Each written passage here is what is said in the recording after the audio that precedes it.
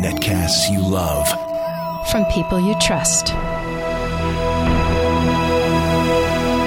This is Twit. Bandwidth for Twitch is provided by CacheFly at CacheFly.com. This is Twitch, This Week in Computer Hardware, episode 121, recorded May 26th, 2011. Intel's getting bulldozed.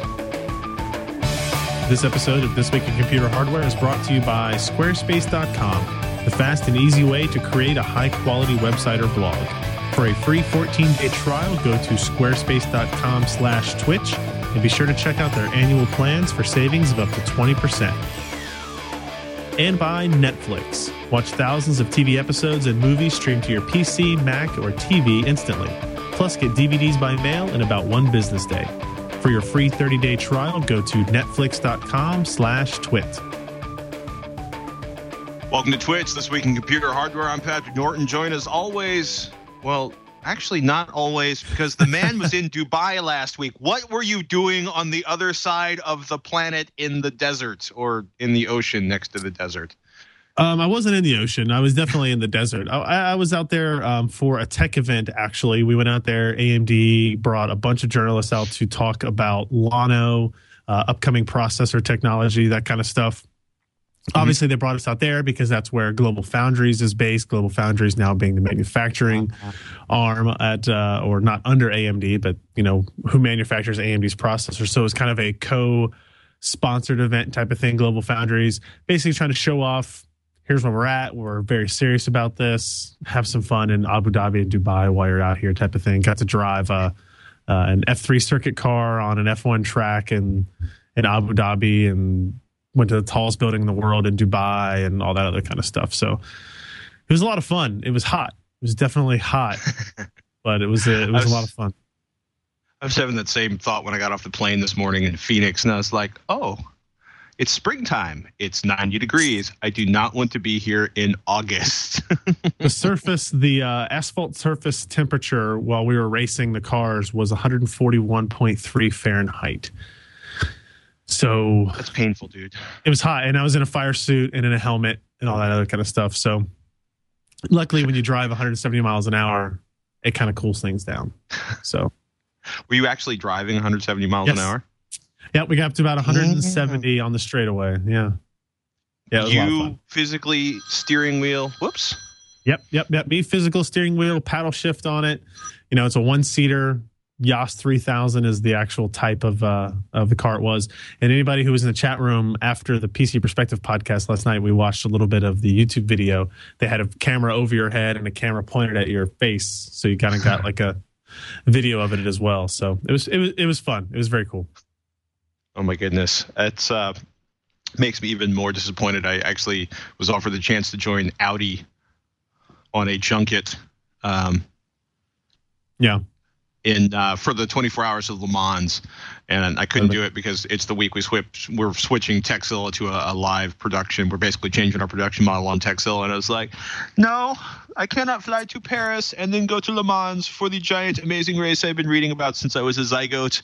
I would think you could find a fill-in for the live Texilla. But hey, that's just me. Yeah. You know, sometimes you look at your boss and you think he's not going to respond well to this question. So we'll do the right thing, as they say. Fair enough. Core i7 990X Gulftown processor, the DX58 SO2 motherboard review. We talked about this. I think we talked about this a little bit next week, or I should say last week. You were really excited about this motherboard and chip combination. All six smoking $1,000 core. Well, $1,000 for 6 smoking cores of multi-threaded joy. Right, exactly. I mean, it's like there's not a whole lot more to get into on the processor side of things. It's the next stepping up faster processor. It's 6 cores. It's hyper-threaded. It's 12 megs of cache. It's the top of the line, fastest desktop consumer part you can buy. There's really no denying it. The benchmarks show it. It's not much faster than the 980X, and there are some instances where the Sandy Bridge processors can rival it in terms of single and dual threaded performance because the clock speeds on those processors can get so high. But, they're quad core, not 6-core. So anything that's going to be threaded in any way, shape, or form is definitely going to perform better on this. The motherboard itself was also very interesting. It's an Intel branded board. If you've never given an Intel branded board a shot, I would recommend looking at this review at the very least and seeing things, little tweaks, little extras.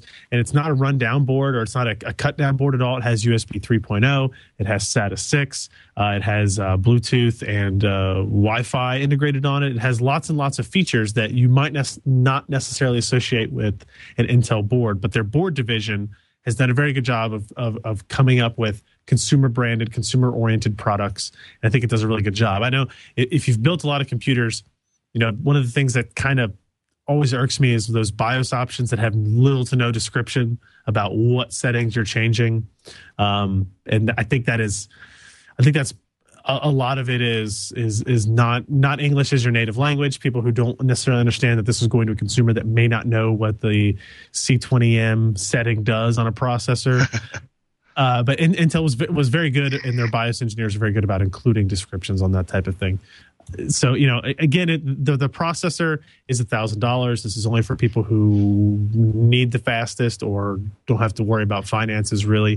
The motherboard, however, could apply to a wider range of people looking to build a system based on 1366 processor socket. Keeping in mind that this is, quote, old technology. It's not slow or anything like that. It's the fastest out there. But you're talking about, this is 2 desktop launch iterations previous from where we're at today. We have Sandy Bridge, and before that we had Clarkdale and Linfield on the 1156 socket. So, we're getting close to the end of life here if this is not the last processor in this socket type. But in terms of top speed, it's definitely there. It's not dead yet.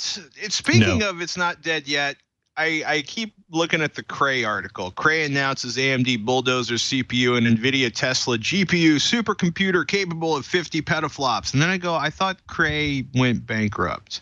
Cray supercomputers of the gods, which are now mostly showing up. I guess, but not really marketing, but somebody licensing the name or something like that. But it's still impressive hardware.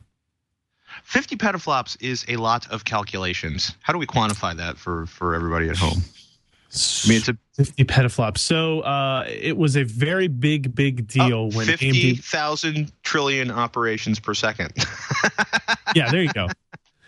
Which still doesn't mean jack to any of us, I would imagine. But it sounds really good. Yeah.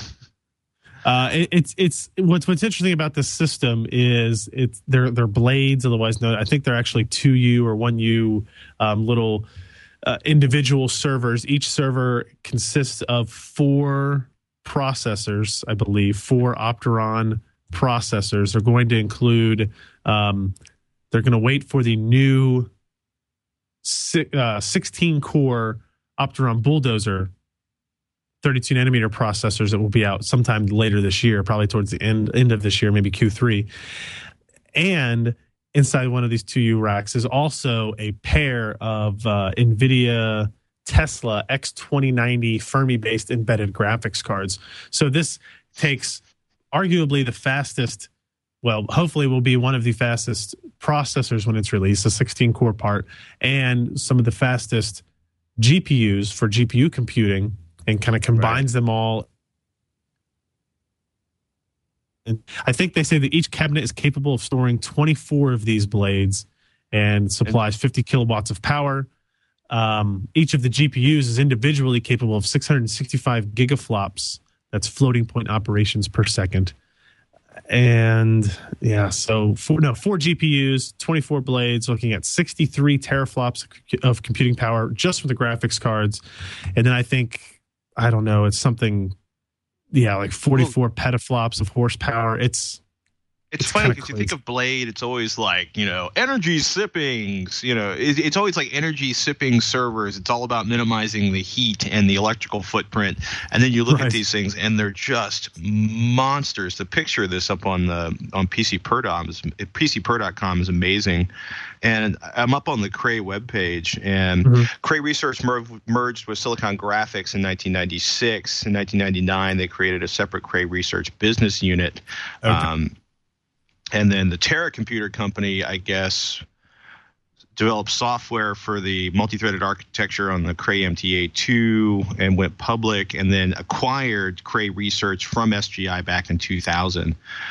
And I guess it says the PC Pro article says the Swiss National Supercomputing Center is the basically, I guess, the first adopters taking the Cray XK6 based supercomputer, quote, not for its raw performance, but because the Cray XK6 promises to be the first general purpose supercomputer based on GPU technology, and we are very much looking forward to exploring its performance and productivity on real applications relevant to our scientists, like encoding giant collections of movies. Notice they didn't mention a price or anything on this, which is probably good news for the rest of us. You know, there's about 300 cabinets full of these XK6 blades, which is how they get the approximate 44 petaflops of computing horsepower capable. Well, the electrical requirements to feed this thing are just, okay, maybe it's only pulling 10 kilovolts, but it's still pretty crazy. But you're talking about 50 kilowatts per cabinet. 50 kilowatts per cabinet. But I mean, even if that's the max, right, and they're only pulling a quarter of that, it's still a ridiculous amount of electricity to pull into a computer lab. I mean, it's interesting because I got to say, I did not realize Cray was still functioning, and I'm looking at the website, and it's like classic cool guy, high-end supercomputing, weather prediction, predicting seismic events, which is kind of voodoo. But it'd be interesting to talk to somebody about what the real high-end supercomputing, you know what I mean? Because weather modeling is the one that always blows my mind when you start looking at the unbelievable amount of computing power that can be absorbed by that. Must find someone to talk to about weather modeling. Nice. Do you want to talk about on the Bulldozer theme? Should we talk about the leaked Bulldozer info? Yeah. So there was some information that came out in terms of Bulldozer pricing, clock speeds, specifications, those types of things. To me, probably the most interesting part is here that there's going to be an 8-core. There's going to be 8-core and 4-core, I believe, Bulldozer parts. The 8-core FX8130P is going to be the model number, but we don't need to worry about that for quite some time. The important part is it is a 3.8 gigahertz part that will run at 4.2 gigahertz in what they're calling turbo mode, which I'm guessing is going to be very similar to what Intel has done with their kind of turbo boost technology. It has a TDP of 125 watts and will sell for $320. So pricing point, we're talking late Q2. Well, we're already at late Q2. So we're talking Q3 or Q4, 4.2 gigahertz, 8-core AMD processor, $320. That sounds really cool. That sounds really nice. We're talking about a lot of computing power for not a whole lot of money. That's about the same price as the Core i7 2600K to kind of put you at a level of where we're at there in terms of pricing and segmentation. And you guys got a sneak peek at the 990FX, the new motherboards for the Bulldozer. And I'm gathering from the title, you are mad excited about those. Yeah. So when we've talked about on the show, a lot of people wanted to upgrade to AMD motherboards or build AMD platforms, but we kept saying, you really should wait for the motherboards that are going to be capable of upgrading to Bulldozer processors. Well, those are finally going to start coming out here probably in the next week or so. I imagine we'll see a big launch the first day of Computex, which is on the 31st of May. So I think you'll see hard availability right around that first week of June as well. So these will be AM3 plus processor sockets. We've seen previews from an MSI 990FX motherboard and an ASUS 990FX Sabertooth motherboard. And they don't really, other than the new chipset and new socket, not a whole lot has changed here. The ability to support the Bulldozer processors as well as current Phenom parts is kind of what is key there. So you'll be able to build a system today on Llano and a 990FX board or any of the 900 series boards that will launch for a modest cost, knowing that Q4 or obviously in 2012, you'll be able to upgrade to one of these Bulldozer parts like that $320 8-core processor, which is pretty awesome. Also, these chipsets are going to be the first that will support NVIDIA SLI.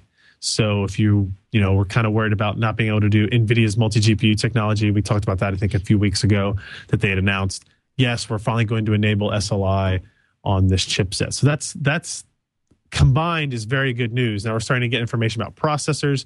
We don't really have any info on performance. Actually, if we go back to that, if if you look at the Cray story, they don't quote gigaflops or anything like that for the processor section of the supercomputer because they're not announced processors yet, and AMD didn't want any kind of performance information leaking out. But the capabilities are finally kind of coming into light. We're going to be able to understand, obviously, before the Bulldozer launch actually hits us, what they're capable of. So that's pretty cool stuff there. Yay. Yep. I'm excited. So if you're interested in AMD systems, it will be, right after Computex will be a very interesting time to start looking at that hardware. We'll obviously have reviews of it and stuff like that at PC Perspective, and I'm sure you guys will talk about it on Techzilla. And it'll be interesting where that falls in line in terms of pricing and performance, where it falls in line on our hardware leaderboard and our overall recommendations for consumers. Hopefully, we'll see some competition for Sandy Bridge in that kind of mainstream to high-end enthusiast PC building market.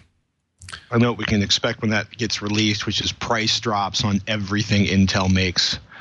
Just to be cruel in the highly competitive CPU marketplace. That's the fear for AMD, right? Is that they're going to come out with a decent part. Keep in mind that, they're selling an 8-core, 4-point-something gigahertz processor for $320. That's not a whole lot of money. That's obviously going to be their top-of-the-line part if all those numbers work out.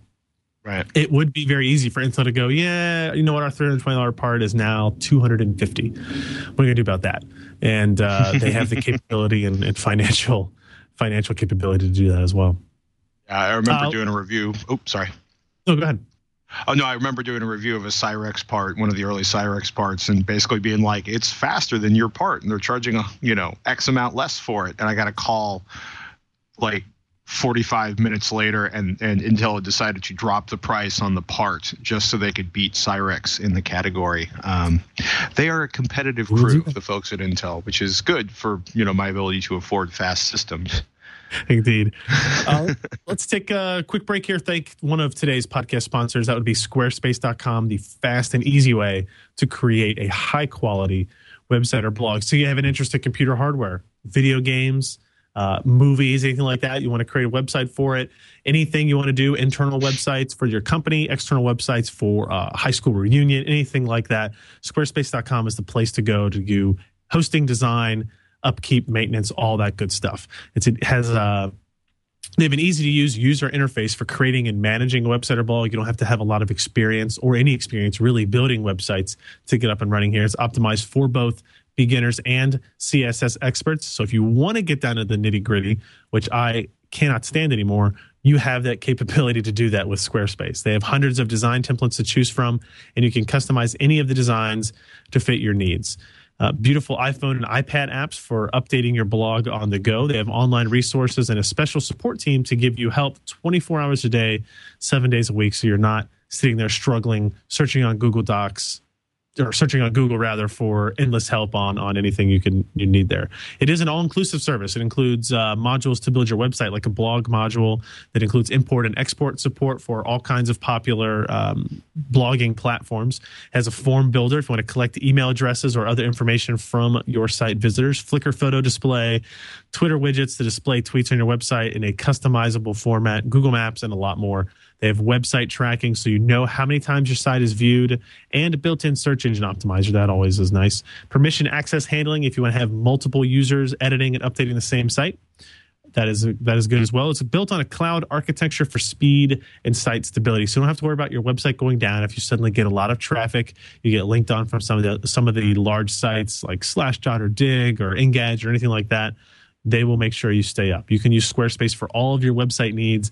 Build it, host it, and update it anytime.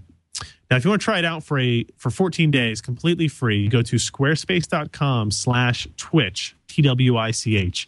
You can sign up for a free account, no credit card needed. Just try it out and start building your website. You got 2 weeks to enjoy the service, see how much you're going to like it, and how much I think you're going to want to stay with them. When you do, be sure to check out their annual plans that can save you as much as 20% off the month-to-month rate. That's squarespace.com/Twitch, and we thank them for their support of This Week in Computer Hardware. Now, on to more news of certain sorts. This is interesting link you sent me this afternoon about the possibility of Intel manufacturing non-x86 CPUs. So we should qualify this by saying it's a Reuters article, and I don't want to take anything away from the Reuters reporters and stringers, but it is not my usual go-to source for tech reporting. Sure. Yeah. But Paul Sandel in London, here's the lead. Intel Corp would consider making chips for rivals, but any proposal to use its advanced manufacturing technology to make processors based on a computing architecture would trigger a, quote, in-depth discussion, unquote. So, and it's interesting because I guess he was in an interview with some of the financial mavens at Intel, CFO, the chief financial officer, Stacy Smith, quote, there are certain customers that would be interesting to us and certain customers that wouldn't. He said Intel would be happy to produce chip cores based on its own architecture for other companies, but that allowing rival architectures to be manufactured in its plants would be a tough decision, right? Because Intel essentially has a huge lead over its competitors in terms of the process, the amount they have actually shrinked the individual transistor size, right? So, if Apple or Sony came to us and said, I want to do a product that involves the Intel architecture core and put some of my IP around it, I wouldn't blink. That would be a fantastic business for us. And I was looking at this and I was thinking there was an article we were talking about on Techzilla this week where a guy did sort of a social graph of, the infograph of the social Unisphere and it's a link in show notes, but the core of it is, and the reason everybody's fighting so hard for the mobile CPU market, right, is, NVIDIA pointed out, or just NVIDIA pointed out at CES, right, that ARM is the computing processor of the 21st century.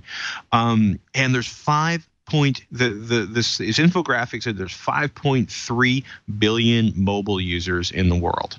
Now, to put that into context, there's like 650 million Skype users and like 630 million Facebook users and another, 500 million or so users of one of the big social networks in China. Mm-hmm. But the idea is that, the most pervasive computing device in the world, or the most affordable computing device that will be used by the biggest number of people in the world, is going to be a mobile device. So this is Intel basically looking at, Apple, Sony, and probably anybody else out there who wants to sell. Basically, I think this is part of Intel's continuing efforts, or their continuing assault on the ARM platform. They desperately want a bigger piece of the mobile market. So, yeah, and they definitely want Apple's market. There are shades of what AMD did with Global Foundries in this type of story and rumor. Is that, remember, AMD did it more because they were having financial problems. They split off the manufacturing arm. The manufacturing arm now has other customers besides AMD making all kinds of different things, although AMD is still far and away their biggest and most important customer. Intel last year, I believe it was either 2009 or 2010, announced that they were going to allow the manufacturing of Intel x86 architectures at third-party foundries. So in theory, a customer could build an SoC built around an Atom core, for example, at TSMC. And that was a big deal because it was the first time Intel has let their architecture outside of their own manufacturing facilities. This would allow this theory here would be like, well, it makes sense, of course, if somebody big wants to come and say, hey, we want a custom Intel chip, Intel will make it from. That much makes sense. The idea here is, well, would Intel be willing to make an ARM-based processor because they have the best process technology, right? The best manufacturing technology, but it's in a direct competition with what their goals are for their Intel processor technology. So it's interesting to see how they would kind of have those discussions, as the article kind of insinuates there, because on one hand, you've got one side that's like, no, we don't want to give them that advantage, right? That's our ace in the hole. That's how we plan on actually getting into this market and breaking into this market. If you give that away, we have nothing at this point. So I don't see them actually doing that anytime soon. And Intel is not in any kind of financial straits that they would need to split design and manufacturing off. They have plenty of billions of dollars to work on the design issue and come up with products that will compete against ARM without giving ARM the advantage of Intel's process technology. That's kind of my theory there. I would be very, very surprised to see Intel manufacture direct competition parts. But it's an interesting rumor. Although, I guess you got to kind of put something to it. If they it would trigger an in-depth discussion. Hopefully, they've already had the discussion many times. And this so sounds like fishing. It does, doesn't it? I thought it was interesting. Corsair is already upgrading their water cooling systems. The H80 and the H100 will be appearing around the corner fairly soon. I'm guessing we'll see them at Computex when I go out. I'm actually heading to Taiwan on Sunday. I imagine we will see them there. So these were kind of like leaked prices and specifications on a Swedish reseller, and they listed the H80 and H100. And I know you were a fan of these kind of, or you had become a fan or become aware of these kind of all-in-one water cooling units type of thing. The Corsair H100, if all this stands out to be correct, is actually pretty cool because it's a dual 120 heatsink and fan combination.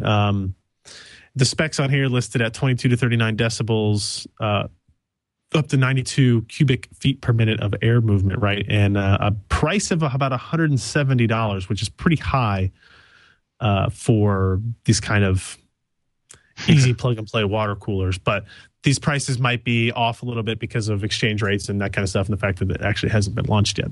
But I don't know. I mean, do you have any? I mean, the H100, if it turns out to be that large, won't fit in a lot of cases. You need to have the top of the case kind of built for a dual 120 radiator type of thing. Well, the way they've been doing it on the H70 has 120 millimeter fans, like a pair of 120 millimeter biscuit fans, and they kind of sandwiched fan, radiator, fan, and I want to say they were mounting it on the inside of the back of the case. Yep, they do it like kind of where the back kind of connectivity connections are, your USB or PS2, those kind of ports on the back. Most cases will have a 120 port there, right? And so the original H50 had the radiator and a fan, right? And that's got it. And then I think it was the 70 that had like two fans on it, so it just kept getting more and more enormous inside your chassis. This one I don't think it would fit in that spot at all because the radiator itself is longer. It would have to go on the top. And hopefully more cases than just their own would fit. I don't know. It'll be interesting to see what the thermals look like, especially compared to the H70, because I love me some water cooling. I keep, I like water cooling. I want to see more people do easy water cooling. So that's the key for me. That's the key for me is easy. It has to be, installing an H50 or an H70 or one of the Ace Tech or one of the Antec derivatives is really almost as simple as installing any other heatsink, which I think is key. Water cooling, great performance, your standard build your own kit type of deal. Awesome performance, better than these, but way more maintenance and configuration and cost in setting that kind of stuff up. So what's the story? Oh, sorry. I was going to say one other thing we'll probably see at Computex is this card you're going to mention, the ROG Matrix GTX. Is it the Neo edition? I was trying to figure out why. You know what I mean? Like, what was the tweak that made this difference from the previous version of the GTX 580? So this one will probably the pictures of it, the leaked photos we saw have it as a 3-slot graphics card.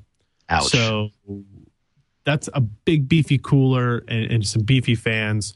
The leaked specs, if they turn out to be correct, aren't overclocked very dramatically over the reference specs, but that doesn't mean there isn't a ton of headroom on the GPUs themselves or on the GPU itself, because it does have, instead of a 6-pin and an 8-pin power connector, it will apparently come with 2 8-pin power connectors. So it will definitely be able to pull more power. My guess is what we're going to see here is a highly refined PCB, a highly refined electrical system behind the GPU, the ability to overclock it well beyond the 816 megahertz that the leaked specs kind of detail there. Because that's only 40, between 40 and 50 megahertz over the reference clock, which is nothing. We've seen that on cards for a long time. And if you're going to make a 3-slot card, and this is probably going to cost quite a bit more, it just looks like an expensive piece of hardware. Yeah. I mean, if you remember the Asus Aries card, which was dual 50 870s, it was like a $1,200 video card. custom design because it was a dual GPU card that hadn't been built by AMD. This is not quite that complex. This is still a single GPU card. Looks like it's got the same amount of memory, 1.5 gigs, not even like, maybe we thought they would have doubled it to 3 gigs or something like that. But, I'm sure we'll see more details on this at Computex.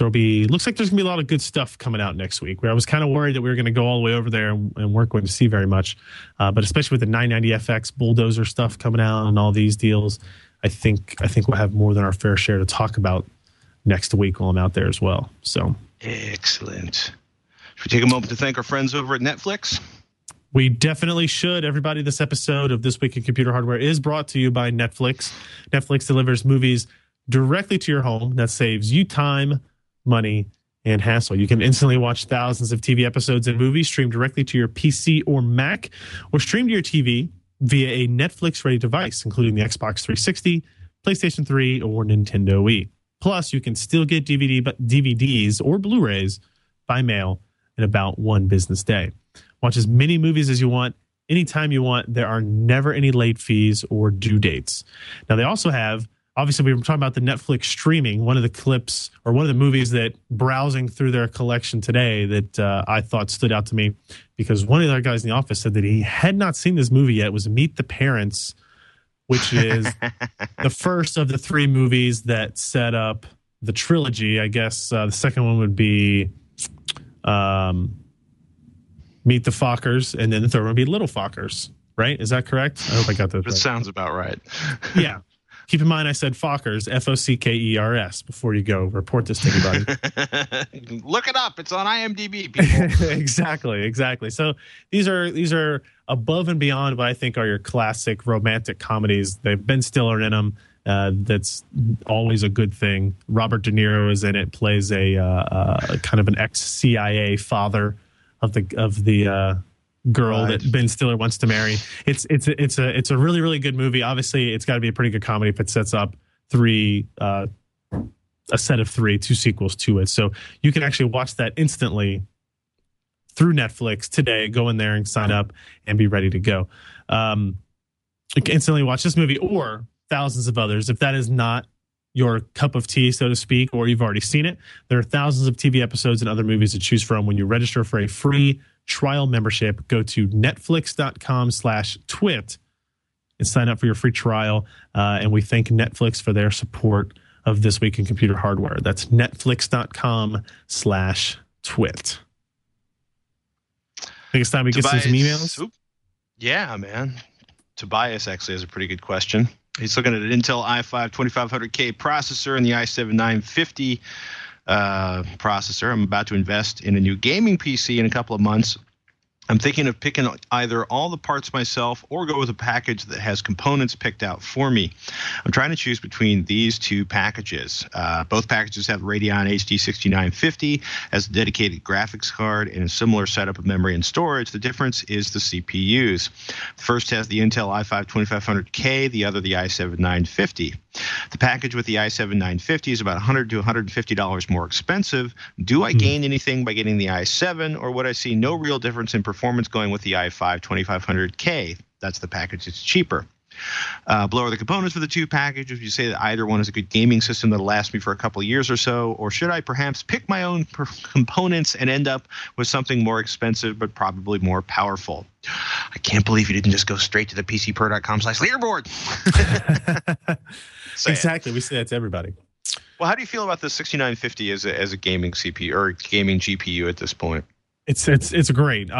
His premise here is this going to something that's going to last me for a couple of years or so? And I would say yes. The 6950 is a powerful enough GPU. I think you'd be able to make it for a couple of years. If not, you have the capability of adding in a second one, going Crossfire, and getting 60 to 80+% more performance out of it that way. The 2 CPUs. So they're different, right? The Core i7 950 is an LGA 1366 processor. The Sandy Bridge Core i5 2500K is obviously an 1155 socket processor. I think both of those are going to do very well for you, again, over this 2-year span. $100 to $150, depending on what the total price is, it might be a significant portion of it. If it's not, though, one thing to consider is that the Core i7-950 is a quad-core hyper-threaded triple-channel memory part.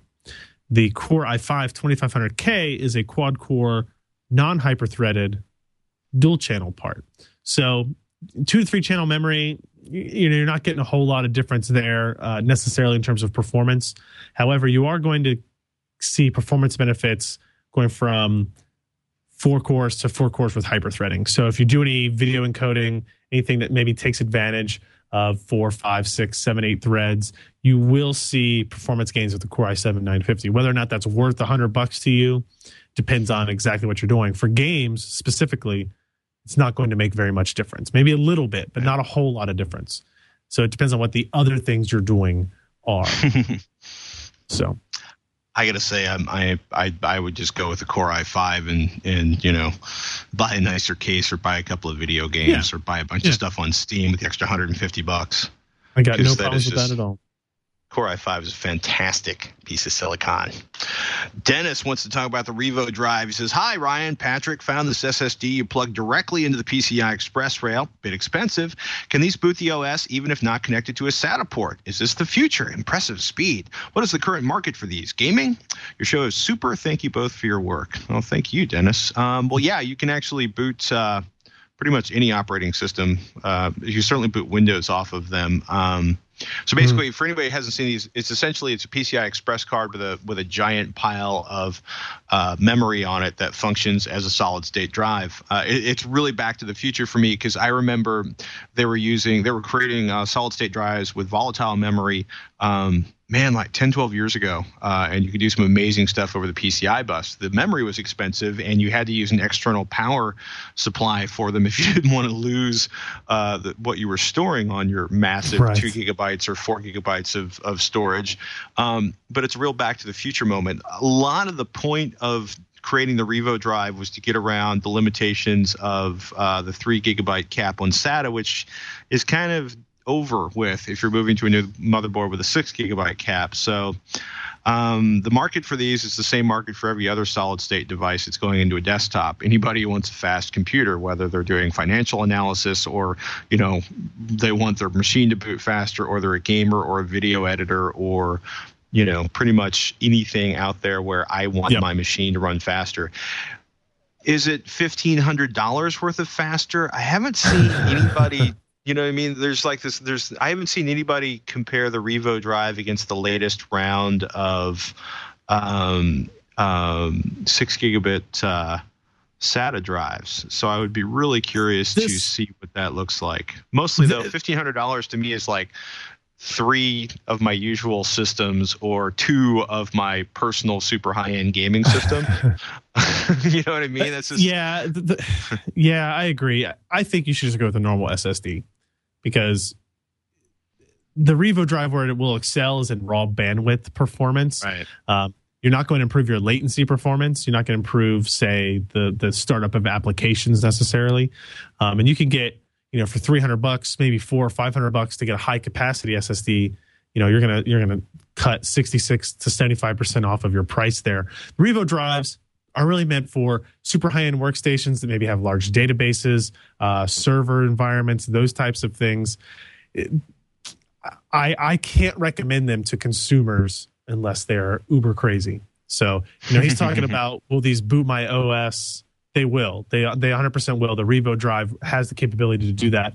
The Fusion IOs, which are even more expensive than this, do not have the capability still, as far as I know. But I guess the answer to the question is yes. They will, if you want to spend that money. Maybe he's buying that $1,000 990X processor too, I guess. I don't know. We have an email here from John Paul about Ifinity cables. He says, "Love listening to the show on my way to school each week. My question for you is this. I've recently completed my first PC build. It is a Sandy Bridge, and I've gone with the AMD 6870 graphics card. I have 2 monitors. The main is a 1080p 23-inch. The second is a 17-inch 1280 by 1024 display. I'm looking to buy a third from New Zealand eBay equivalent called Trade Me. I'm running these screens off of the 2 DVI ports on my PC, and this renders the HDMI port useless, which is correct. You can't combine those 3. Also on the card are 2 mini display ports. The third screen will also be 17-inch with the same resolution as the other, but to connect it up, I think I have to use a display port, maybe for the 1080p or for the other ones. Do I have to dish out $50 for one of the USB-powered display port to HDMI DVI adapters, or can I use a MacBook equivalent? Or am I going about this the completely wrong way? You're not going about it in the wrong way necessarily, but because you're going to, you're not using a dual link monitor, you're not using a 30-inch 2560 by 1600 display, you do not have to use one of the USB powered active adapters. You still need an active one, but they are now much, much cheaper. If you go to Google Sapphire active DisplayPort connection, you will see DisplayPort male to single link DVI cables, and they're going to run you for anywhere from $20 to $30. So not quite the $50 to $100 that the all of the adapters cost originally when we first started seeing iFinity released. These are much more, in line with prices that your average consumers are going to be willing to pay. Make sure you get one that has mini DisplayPort if you have mini DisplayPort connections as opposed to full-size DisplayPort, but they should all be about the same price. Let's see. We've got a couple more emails here. Mark on the secondary LAN port actually made me laugh. Yeah. Sorry, I was trying to type something in the background and was kind of giggling. Mark says, I have a motherboard with 2 LAN ports, dual LAN ports. Can I use the second LAN port to provide internet access to another computer or peripheral device that does not have Wi-Fi? That is its entire purpose. If you want to use that as machine. As far as I know, yeah.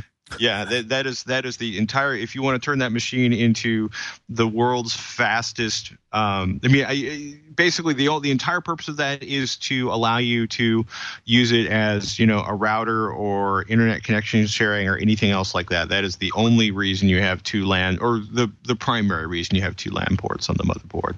So go forth, just make sure you separate them. Or if I got to say, dual LAN port motherboards are really cool if you're setting up an IP comp, a smooth wall type router, and it can actually recognize both the Ethernet chips in the motherboard. And Gareth has a question about 4G modems. It says, I have a follow-up question to show 119 where you discussed using 3G or 4G devices as Wi-Fi hotspots at home. Here's my question or topic for debate. Can I get a 4G modem to replace my cable modem at home and join the Sprint network so that I can kick Comcast to the curb for home internet? I heard you discuss Verizon's fast LTE network, but I've been considering Sprint for a while. Thanks. If you have 3G, you are capped on Sprint. So if you're in a neighborhood where you do not have access to 4G, your 4G modem will default, or your 4G router will default to 3G, and you will blow through the cap.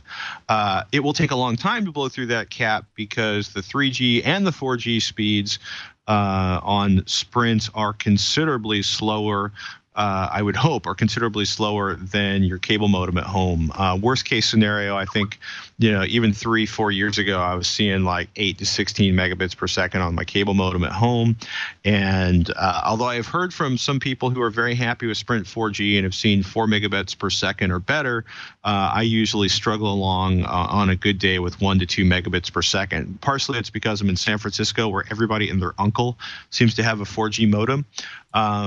But that's the downside to Verizon 4G LTE is it has a very small cap unless you're willing to pay gigantic amounts of money or you don't use a lot of internet. If you download a lot of video, the caps are going to drive you insane. And if you're doing anything where you really need a fast internet connection or multiple fast internet connections because you and the spouse or you and the kids or the kids and the spouse are watching multiple simultaneous Netflix streams, you will go a little nuts because you will very rapidly saturate the 4G, the Sprint 4G. But yeah, first of all, the only uncapped 4G that I know of is from Sprint. It is considerably slower than the Verizon 4G LTE. And I have heard from some people down in LA that the 4G LTE is starting to get a little saturated down there. So I'm curious to hear some. Well, I'm one anecdote does not a fact make. That's true.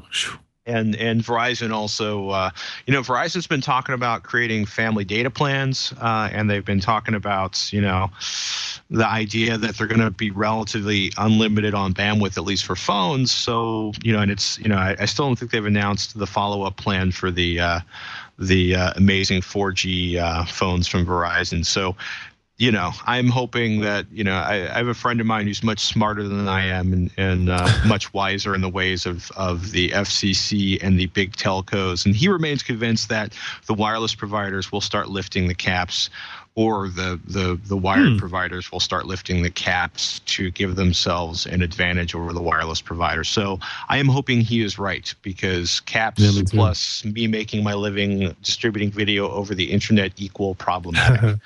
Agree, 100%. Yeah, that was one of the interesting things we saw a couple weeks ago, because Netflix, the peak, we're talking about this on Texzilla, at peak, basically when the internet is floored, the peak times of consumption for the internet, 50% of the traffic on the internet is coming from Netflix. Like 50% of the uploads on the internet are coming from BitTorrent clients. It's actually kind of amazing, but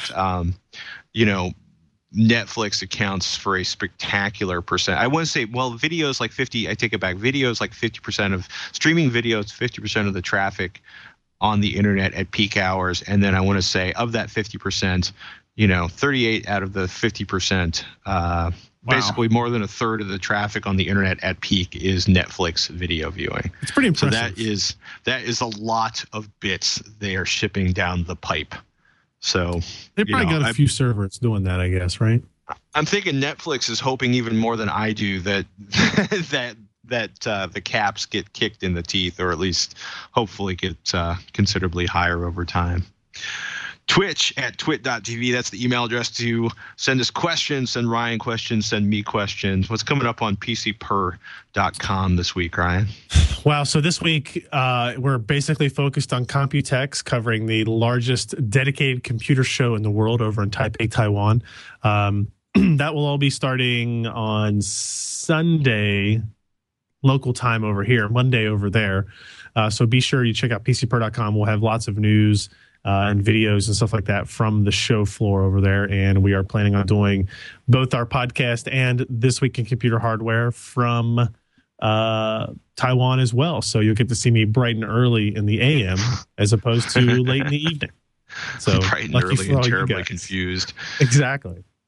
Oh my goodness. We had some interesting stuff this week on the Texzilla just posted up. We got a response from a viewer who's talking about how they used internet, basically their iPod Touch, and an internet calling client to allow himself and his neighbors to call loved ones when the tornadoes took out the cell phone towers. We've got an HP PhotoSmart Plus E all-in-one review. We've got some options for going hands-free without a Bluetooth headset, which was A, inspired by an older gentleman who has hearing aids, but B, something both Veronica and I could relate to, because she can't stand to put things in her ears and I can't stand Bluetooth headsets. So we had some options there. And actually, we found out there are some modern, fast, worthy routers that still run DDWRT, some of them coming that way from the factory. So all that's coming up on Techzilla this week. That and Ashton Kutcher's A. Plus Twitter application. Awesome. The dude is an entrepreneurial genius. Oh, man, that's going to live to haunt me saying that. That's it for this edition of Twitch. This Week in Computer Hardware. I'm Patrick Norton. I'm Ryan Schroep. See you next week on Twitch.